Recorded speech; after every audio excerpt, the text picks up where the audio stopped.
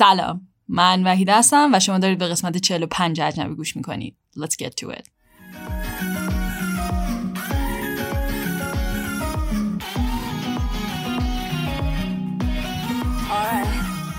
اونایی که از اول دارن اجنبی رو دنبال میکنن میدونن که اجنبی با داستان مهاجرت ویو شروع شد و یه دفعه ویو تبدیل شد به وحیده. هر دوتایشون حالا یکی هنو but anyways ویو تبدیل شد به وحیده. تو لهستان زندگی میکرد. بعد یه دفعه وحیده تصمیم گرفتش که از پلتفرمش استفاده بکنه و بیاد به مردم بیشتر کمک بکنه. به خاطر همون یه سری مصاحبه های خیلی خفن داشت. Cause I'm so in love with those episodes. They're just like a whole new level for me. یه سری اپیزودهای خیلی خفن داشت از نظر خودش و همین. و همه به مسیج می‌دادن که آیا استایل اجنبی عوض شده یا اینکه داستان چیه، قراره همینطوری مصاحبه برید جلو یا نه، what's going on. So I'm here to clear everything up و اینکه یه کمی به استایل قبلی اجنبی برگردم چون یه سری آپدیت های باحالی دارم که میخوام باهاتون شیر کنم.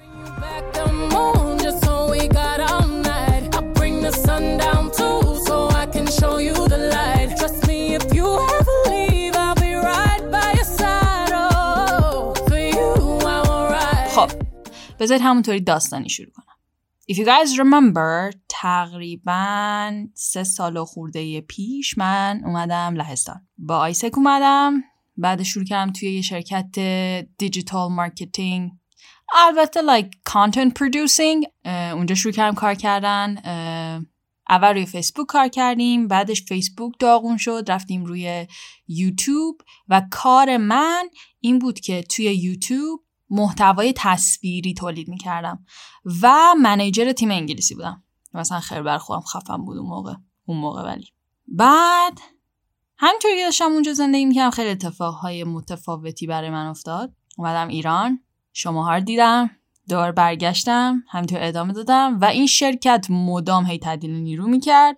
هی they would be firing people, hiring people, firing people, hiring people. So what actually happened این بود که وقتی کرونا اومد دیگه همه چی بدتر شد. احتمالاً با این داستان خیلی ها میتونن ریلیت کنن چون برای خیلی این اتفاق افتاده. همون اولای کرونا بود که می اینا بود فکر کنم اگه اشتباه نکنم. شرکت ما اومد یه کار کرد. یه آخر هفته به من زنگ زدن گفتن که خونه ای ما میخوایم بیام بهت یه نامه‌ای بدیم. Apparently اون نامه رو به تمام بچه‌های شرکت داده بودن. Notice period داده بودن از 1 ماه تا 3 ماه. اونایی که مثلا خیلی بهشون حال داده بودن مثلا من 3 ماه Notice period داشتن، بقیه 1 ماه داشتن. و گفتن اصلا نگران نباشید این برگه اوکیه، فقط امضا کنید، فقط فرمالیته است که باشه. اگر یه موقع اومدن شرکت چک کنن داشته باشیم همچین مدرکی و هیچ کس هم قرار نیست اخراج بشه. We're like cool. So 1 ماه گذشت و تمام اونایی که نوتیس پیریود 1 ماه داشتن همه اخراج شدن. 2 ماه گذشت، تمام اونایی که نوتیس پیریود 2 ماه داشتن اخراج شدن و شد نزدیک 3 ماه. بعد دیگه تصمیم گرفتن که اخراج نکنن چون دیگه واقعا اونقدر آدم نمونده بود تو شرکت و ما هم داشتیم دورکاری می‌کردیم. هر تیمی شده بود 1 نفر. همه این اتفاقا احتمالاً سر کار شماها هم افتاده. همه تیما شدن 1 نفر و 1 نفر تمام کارها رو انجام میداد. Literally. باز اونایی که اجنبی رو از همون اول دنبال کردن میدونن که من از همون اول که نه ولی از یه جاهای دیگه میخواستم برم یه کشور دیگه زندگی کنم و مدام دنبال این بودم که شغل جدید داشته باشم. ولی هی موقعیتم تو این شرکتی که بودم عوض میشد، مثلا بهتر میشد که برای یه مدت به این فکر میکردم که اوکی خب حالا شاید الان خوبه، شاید این تصمیم موندن تصمیم بهتری باشه و اینا. ولی مدام بعد از یک تایمی که میگذشت اون دیسترکشن از بین میرفت، عادت میکردم به اون سیچویشن جدید. دوباره این فکر تو ذهنم میومد که I'm not using my full potential. This job is not fulfilling my needs. This country is not for me. I just don't like these people. No offense ولی حالا به هر حال. So yeah.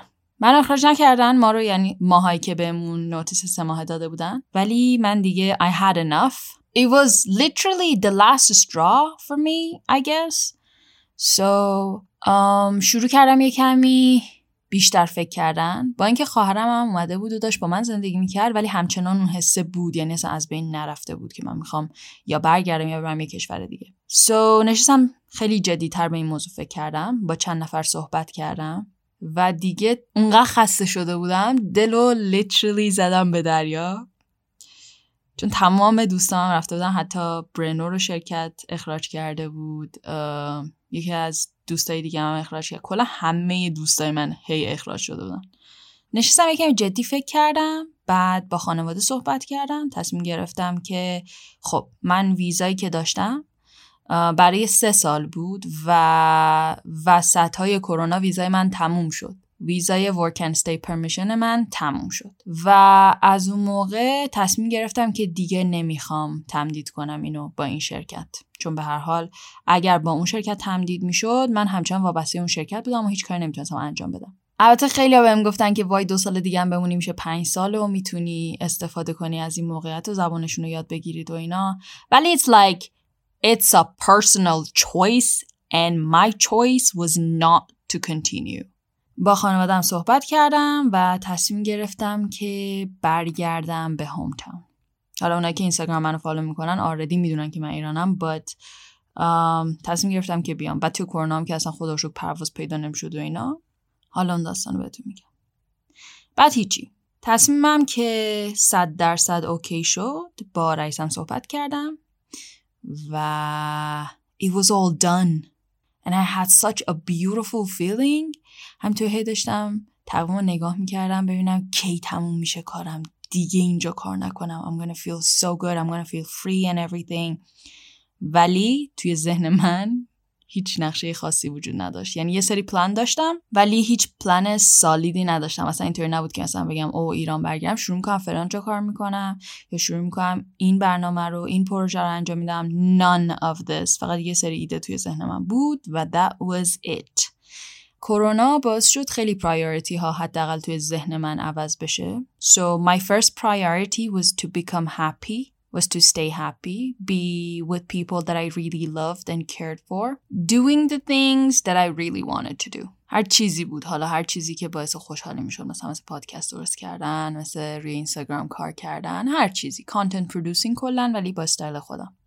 funny story، من همیشه در مورد impact theory صحبت میکردم و توی اینستاگرامم خیلی گذاشته بودم و توی پادکست ها اونایی که اجنبی رو دنبال میکردن حتما شنیده بودن اسم impact theory یا women of impact و اینا رو. توی یکی از اون اینترویو ها من با یه پلتفرمی آشنا شدم به اسم Mind Valley که مدرسه پرسونال گروث بود و آنلاین بود. تو مثلا میتونستی بری اونجا کورس برداری و درسای متفاوتی یاد بگیری در مورد اعتماد به نفس و این چیزا. 1 سال پیش تقریبا من وقتی فهمیدم که میشه برشون اپلای کرد و رفت اونجا برشون اپلای کردم، رزومه فرستادم ولی قبولم نکردن، ریجکتم کردم و من برای تمام پوزیشن های ممکن توی اون شرکت رزومه فرستادم. Still I got rejected by all of them and I'm not kidding. ولی یکی از دوستام رفت اونجا. یکی از دوستام که توی لهستان با من بود و اخراجش کرده بودن، اون تونست بره اونجا برای زبان پرتغالیز. اینو ساید استوری فقط براتون گفتم تا برگردم بهش. خیلیاتون میدونین اصلا کجا دارم میرم. anyway وقتی تصمیم گرفتم برگردم حتی شروع نکردم جاب اپلای کنم جایی، چون فقط میخواستم یه کمی استراحت کنم، یه کمی ذهنم آروم باشه، بعدش تصمیم بگیرم ببینم قدمی که میخوام بردارم چیه و کجا قراره برم اگه قراره دوباره ایرانو ترک کنم. بعد از اینکه تصمیم گرفتم دیگه تو اون شرکت نباشم، یکی از اون روزای آخر همون دوستم که تو ماین ولی بود بهم مسیج داد، گفتش که وحید چه خبر و اینا. من گفتم که هیچی، میخوام دیگه تو اون شرکت نباشم. گفت آره مایند ولی هم به خاطر کرونا اون بچه‌هایی که توی قسمت ایونتش بودن همشون شغلشون رو از دست دادن ولی شرکت اخراجشون نکرده، اومده ریدایرکتشون کرده توی تیمای دیگه و قراره تا 1 سال دیگه هیچ نیروی جدیدی نگیره، از اون نیروهایی که توی خودشون هست استفاده کنه، از اونایی که شغل ندارن الان کاری ندارن انجام بدن basically.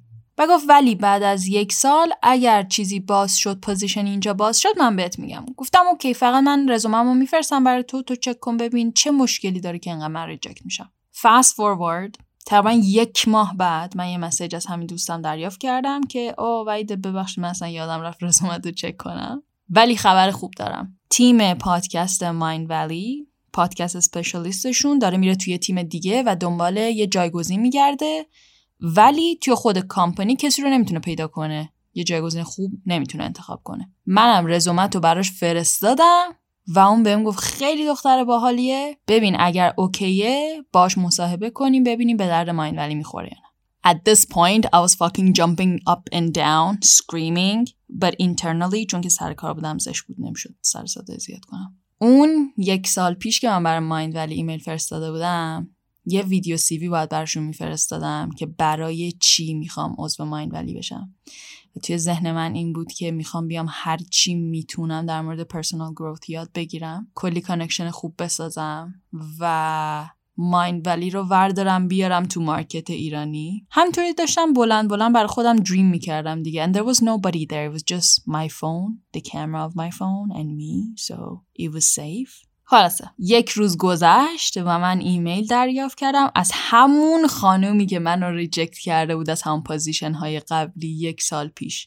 ازش ایمیل دریافت کردم که دوست داری همکاری کنی با مایندولی یا نه. And I was like hell yes. Just tell me when and where. برام یه لینکی فرستادن، گفتن اوکی، مثلا چه می‌دونم 5 شنبه من ایمیل رو دریافت کردم، بعد گفتن اوکی 2 شنبه بیا مصاحبه فلان ساعت و اونم شرکتشون توی مالزیه اونجا. So 6 ساعت و نیم با من تفاوت تایم داشتن و of course منم قبول کردم. Have in mind که اینا به من پیشنهاد کاری دادن ولی اونقدر من مصاحبه شدم توی اون 1 ماه که نگو. اولین مصاحبه رو فقط با مسئول کالچرشون داشتم که مثلا ببینن که به کالچر شرکتشون میخورم یا نه، چون آدم هایی که فقط پرسونالیتی تایپ A و اینا استخدام میکنن و کلی کرایتریای متفاوتی دارن که تو باید اونا رو داشته باشی وگرنه استخدام نمیشی اونجا. اولی تموم شد، قبول شدم و به مسیج دادن که اوکی مثلا 2 روز بعد توی همون هفته یه مصاحبه دیگه. این مصاحبه دومی که دادم مصاحبه‌ام با کسی بود که من قرار بود جایگزینش بشم و اونقدر این مصاحبه سخت بود که نگو. در مورد پادکست بوده ولی به هر حال خیلی سخت. اینم تمام شد، پاس شدم، رفتیم مصاحبه سوم. مصاحبه سوم با منیجر تیم میدیاشون بود. اون مصاحبه هم دادم، تمام شد. اون مصاحبه 1 ساعت و 20 دقیقه طول کشید و وقتی داشتم مصاحبه میکردم برام یه تست فرستاد، همونجا باید آنلاین انجام میدادم. اولیا 30 دقیقه 35 دقیقه، این یه دونه 1 ساعت و خورده طول کشید. بعد مصاحبه بعدی که آخرین مصاحبه بود، interesting thing، توی اون مصاحبه از من پرسیدن که برای چی تو فکر میکنی واقعا که برای این پوزیشن مناسبی؟ And I was like, dude, you guys sent me this cooperation email. I didn't ask to be joined. But anyway, مصاحبه سخت رو گذروندن. بعد از هر مصاحبه‌ام I was like, that's it, I'm failing, I'm not gonna get in, but this is my dream job, but I want to get there, but I can't, I don't know what's happening. میگه کلن من اعتقاد دارم که به خودت امید نده اونقدر، حتی شده کلی هم منفی فکر کن که اگر از دست دادی اون شانسو دیگه از دست دادی رفته، اگر قبول شدی بمیری از خوشحالی دیگه. تکنیکلی اون کاری بود که داشتم با خودم میکردم. حالا این وسط که من داشتم این مصاحبه رو میدادم، هی بلیت میخریدم که بیام ایران، هی بلیتم کنسل میشد چون مرزا بسته بود، کرونا، all of that shit. هی دوباره عوض میشد، هی دوباره. و ویزای من چون تمام شده بود I could not go anywhere else، حتما باید پروازم مستقیم از لهستان می بود. که حالا اینکه داستان این چطوری که شد اصلا it's a long story. Anyway، آخر مصاحبه که دادم بهم گفتن که تا مثلا 3-4 روز جوابش میاد و 5-6 روز 1 هفته بیشتر گذشت و هیچ جوابی نیامد که دیگه پرواز من بود بیام ایران و اینا. I was like جهنم دیگه، قبول نشدم، حالا میریم اونجا فکر میکنیم که چیکار کنیم. وقتی که رسیدم توی فرودگاه ایران بر من ایمیل فرستادن که قبول شدی و ازم خواستن که یه سری رفرنس بهشون معرفی کنم که از اونا بپرسن که کار کردن با وحید چطوریه که تصمیم آخرشون رو بگیرن که آیا میخوام من استخدام کنن یا نه. من اومدم ایران. اینو تو ذهنتون داشته باشید که وقتی من تصمیم گرفتم اونجا رو ول کنم برای همیشه و بیام، هیچ پلنی توی ذهنم نبود و حتی سعیم نمی‌کردم چیزی رو پیدا کنم دیگه، اونقدر خسته شده بودم. ولی من اومدم ایران، 1 هفته نگذشت استخدام شدم توی مایندولی و شام پادکست اسپشیالیستشون و الان تقریبا 1 ماهه که دارم به عنوان پادکست اسپشیالیست مایندولی کار میکنم. حتما برید مایندولی رو سرچ کنید، خیلی کانتنت های باحالی پیدا میکنید، مخصوصا اونایی که دنبال personal growth هستن. You'll find so many cool things there. الان من به جز پادکست خودم که وقت ندارم براش، 2 تا پادکست اینترنشنال رو دارم منیج میکنم و از صبح تا شب دارم کار میکنم و دارم ریموتلی کار میکنم براشون. هفته پیش که ترانزیشن من تموم شد، که اون چیزایی که باید بهم یاد میدادن و یاد دادن و یه کمی با کالچر شرکت آشنا شدم و اینا، ازم خواستن که یه چیز بنویسم که اسمشو گذاشتن 3 MIQs 3 Most Important Questions.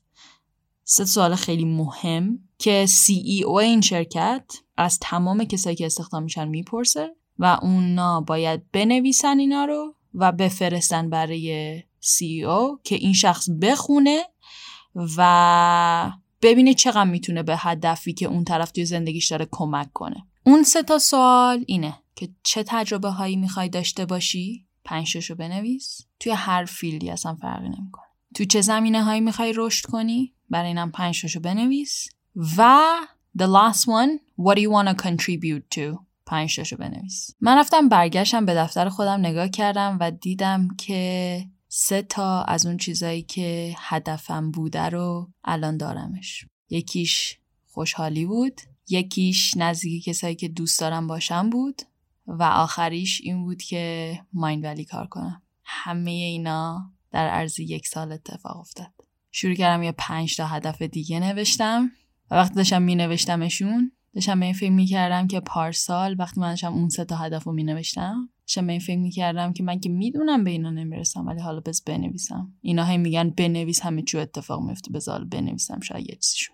اون 5 تا که داشتم می نوشتم این بار داشتم به این فکر می کردم که همه اینا قراره اتفاق بیفته، پس بذار هوشمندانه تر برنامه ریزی کنم. The dream that you wish will come true. That is it. نمیخوام دیگه ادامه بدم، نمیخوام بیشتر از این توضیح بدم، همین اندازه کافیه.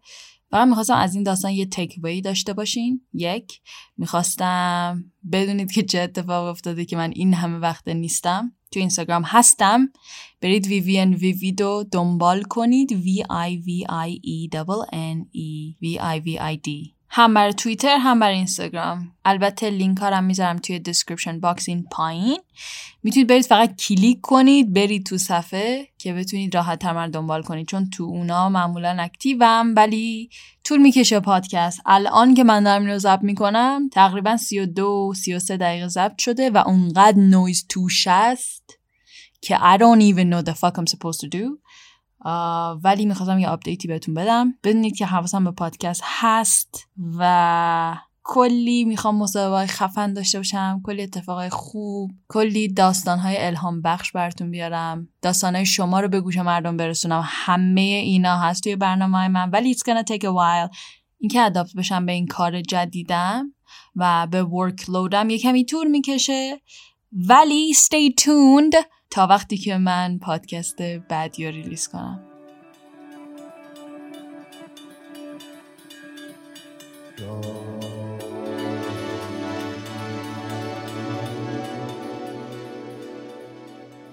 اینو چون بهتون قولشو داده بودم که یه پادکست میسازم به اسم ترانزیشن و بهتون میگم چه اتفاقی افتاده.